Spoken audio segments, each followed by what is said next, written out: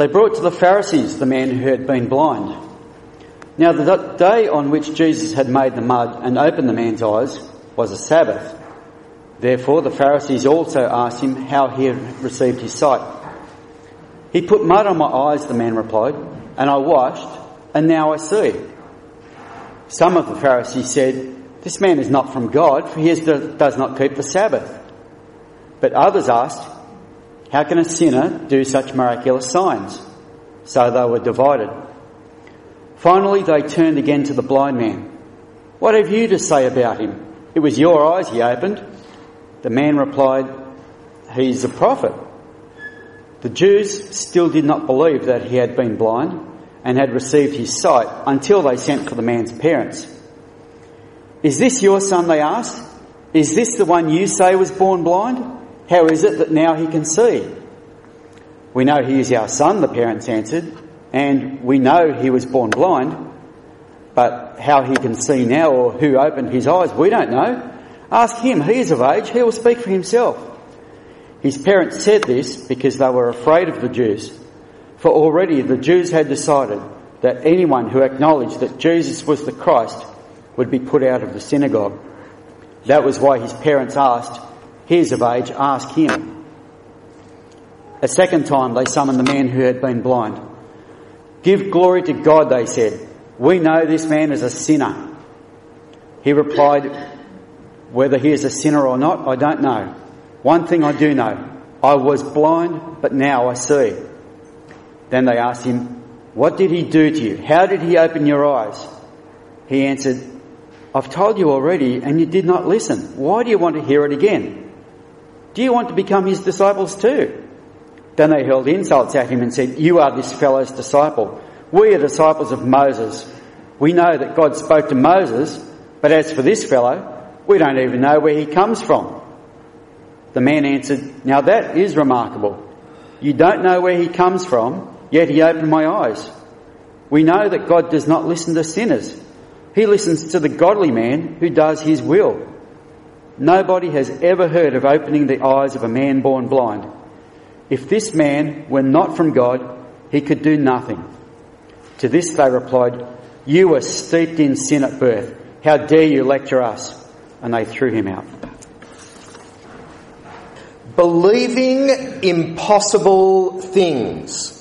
There's a lot of people who think that that's what Christianity is about, that it's about denying the real evidence, denying the things that are clearly true, and then starting to believe a whole bunch of impossible things. In fact, some people would say that was the very definition of faith. They think that faith is about abandoning reason and believing things that you know couldn't possibly be true. In the book Alice Through the Looking Glass, Alice meets the White Queen, and there's a delightful conversation that takes place about believing impossible things. Let me read it for you. The White Queen says this to Alice. Let's consider your age to begin with. How old are you? I'm 7.5 exactly.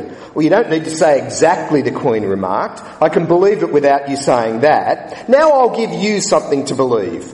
I'm just 101, 5 months and a day. Oh, I can't believe that, said Alice. Can't you? Said the Queen in a pitying tone. Try again. Draw a deep breath and shut your eyes. Alice laughed. There's no use trying, she said. One can't believe impossible things. I dare say you haven't had much practice, said the Queen. When I was your age, I always did it for half an hour a day.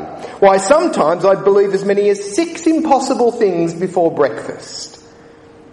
There's a lot of people who think that that's what Christianity is, believing those impossible things. But the fact is, Christianity is not about believing impossible things. In fact, it's quite the opposite. It's about seeing the reality and then accepting it. The Christian faith is about seeing things as they really are in the clear light of day. Now this morning we're looking further into John's Gospel, and another one of the claims from Jesus that he is the light of the world.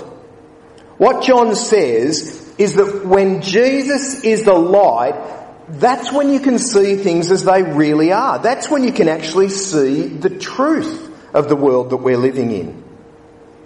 Now, we left off John's Gospel a couple of weeks ago at the end of chapter 8, and Jesus had made that incredible claim there about being the light of the world. If you've got your Bible there, chapter 8, verse number 12, when Jesus spoke again to the people, he said, "I am the light of the world. Whoever follows me will never walk in darkness, but will have the light of life." Walk without Jesus, and you're walking in darkness. And then he picks up that idea of being the light of the world again right at the beginning of chapter 9, verse 5. "While I am in the world, I am the light of the world." There's an old saying which goes, "There are none so blind as those who will not see." That could almost be the heading for chapter 9, because that's the response that we see from the religious leaders here. They just refuse to see. They will not see the truth about Jesus. Jesus has said that he's the light of the world in chapter 8, and with every word that comes out of their mouths, these religious leaders just show how much they are in the dark. Throughout the rest of chapter 8, they criticise Jesus, they attack Jesus, they do everything that they can to discredit Jesus. They accuse him of being demon-possessed. At one point, they even pick up rocks because they want to stone him. They seem totally unwilling to see who Jesus really is. Jesus seems to demonstrate quite some remarkable patience with them. He tries to show them who he is, where he's come from, what he's come to do, and they don't want a bar of it. And then the battle continues in chapter 9. Now, right at the beginning of chapter 9, though, Jesus has a little conversation with his disciples. He needs to correct a bit of a misunderstanding that they have. You see there right at the beginning, chapter 9, verse 1. "As they went along, he saw a man blind from birth. His disciples asked him, 'Rabbi, who sinned, this man or his parents, that he was born blind?'" The assumption that the disciples make would have been a pretty common one at that time. Like Rowan was saying before about that poor woman with the leprosy, it's considered to be the gods against them. So someone must have sinned, someone must have done the wrong thing. And that's what the disciples think as well. His condition must be some kind of a punishment from God, either against him for something that he's done, or possibly his parents for something that they have done. Now, the point that Jesus makes is an important one. The blind man is not blind as a result of his sin or his parents' sin. And that's a point that Jesus makes in other places in the gospel as well. That neat equation of sin and suffering, well, that's not what the Bible says.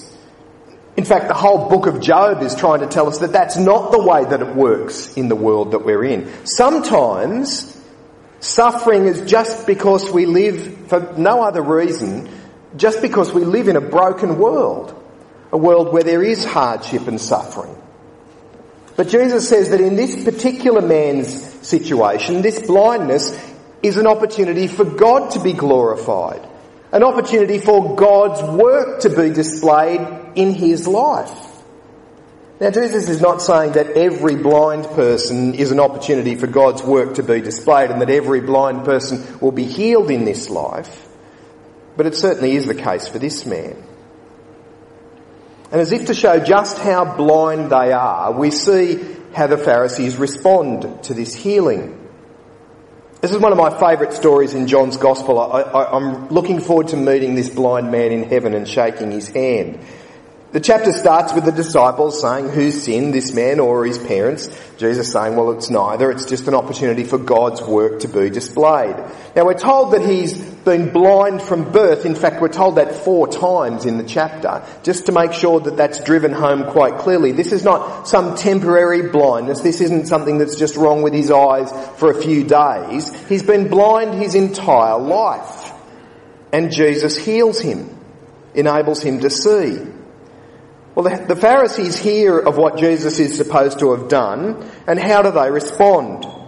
Do they rejoice that this man can now see, that he's been blind his entire life but now can see? Do they thank God about the wonderful thing that's happened? No, they're angry. And why are they angry? Well, I think it's partly because Jesus is now starting to make them look really stupid. I think that's got to be a part of it. But the other part is that Jesus has breached the Sabbath. Well, as far as they're concerned, he has anyway. There's actually no law against healing on the Sabbath. You won't find anything in the pages of the Old Testament that says that you can't heal on the Sabbath. Not even the extra rules that the Pharisees had come up with would preclude you from healing on the Sabbath. But there is a law that says that you're not to work on the Sabbath, and that's where they think they've caught Jesus out. See, he made mud on the Sabbath, and that would be considered work. He made this little mud poultice that he was going to put onto the eyes of this blind man. And see in verse 13, that's why they've actually called Jesus a Sabbath breaker. Look what it says, verse 13. They brought to the Pharisee the man who'd been blind. Now the day on which Jesus had made the mud and opened the man's eyes was a Sabbath. It's the whole mud making thing. That's where they've got a bone to pick with Jesus. When they should be excited that a blind man has received his sight, they're angry that Jesus has made a little bit of mud. It's extraordinary, isn't it? They think that Sabbath observance is more important than this man's eyesight. There's a kind of a mock trial that takes place in this chapter in the passage that we just had read to us. The Pharisees, this time they want to get the evidence against Jesus. So first of all, they bring in the man who has been healed. They want to get him to say something bad about Jesus. They want him to incriminate Jesus. But the formerly blind man, well, he says Jesus has got to be at least a prophet. He's got to be someone sent by God. Well, that wasn't the evidence the Pharisees were looking for. So in what can only be described as quite breathtaking blindness, they now start to deny that this man was ever blind. Verse 18. And the next thing they want to do is they want to get the parents in and they say, is this your son? Is this the one you say was born blind? Because we're not convinced of that right at the moment. How is it that he can now see? And the parents say, well, yes, he's our son. And yes, he was born blind. But as to how he can see, ask him yourself. He's a big boy. He'll be able to tell you how it happened. But they're fearful of the Pharisees, the parents. Did you see the little note in there? Verse number 22. His parents said this because they were afraid of the Jews. When John uses that word Jews, he doesn't mean Jews generally. He means the Jewish leadership, the leadership of the church. The Pharisees is what he has in mind. His parents were afraid of the Jews, for already the Jews had decided that anyone who acknowledged that Jesus was the Christ would be put out of the synagogue. Now, put out of the synagogue is not just taken outside the door. This meant that you would now be ostracised in the community. You would no longer be welcome in that synagogue or any synagogue. You would be an outcast. So the parents are fearful of what might happen to them. So they say, ask him yourself. He's old enough to answer. So they bring the blind man back in. The Pharisees are clearly not enjoying this. They seem to be getting nowhere, and all the evidence seems to be pointing in one direction that they are not interested in going in. So look at what they say to the man. Verse 24. A second time they summoned the man who had been blind. Give glory to God, they said. We know this man is a sinner. And the blind man responds with the perfect answer. Verse 25. Whether he's a sinner or not, I don't know. One thing I do know, I was blind, but now I see. The passage has such a lovely touch of sarcasm in it. When the Pharisees question him further, this is what he says, verse 27. He said, I've told you already and you didn't listen. Why do you want to hear it again? Do you want to become his disciples too? Well, that was it for the religious leaders. They're not going to listen to any more of this. They begin insulting the man, accusing him of setting the whole thing up, of being one of Jesus' disciples. Verse 28. Then they hurled insults at him and said, "You are one of this fellow's disciples. We are disciples of Moses. We know that God spoke to Moses, but as for this fellow, we don't even know where he comes from." They refused to hear. They refused to accept that Jesus could possibly have come from God. That's what they mean by we don't know where this man's come from. We don't know what his credentials are. We don't know what it is that he's on about. And then the man responds in verse 30, "Now that is remarkable. You don't know where he comes from, yet he opened my eyes." We know that God doesn't listen to sinners. He listens to the godly man who does his will. Nobody's ever heard of the eyes being opened of a man born blind. If this man were not from God, he could do nothing. What does all the evidence point to, the blind man says? I mean, it's obvious really, isn't it? Jesus must be from God. If he wasn't, how could he do such things? So they throw him out of the synagogue. They refuse to be lectured by this upstart. They give him what his parents had feared. He will now be no longer welcome in the synagogue. And look at what they say, verse 34. "You were steeped in sin at birth." Remember the question the disciples had right at the beginning? Whose sin was it that saw this man blind? Well, now the Pharisees are saying he's steeped in sin. John loves to do that. So the disciples were a little bit confused, wondering whose sin this might have been. Well, now the Pharisees are demonstrating that they haven't got a clue what's going on here, blaming this on this man's sin. And even their demand to give glory to God, well, that's what Jesus said this whole thing is about, so that God's work can be displayed, so that God can be glorified, but they refuse to see it. Well, Jesus hears what has happened to this man and he finds him and speaks to him.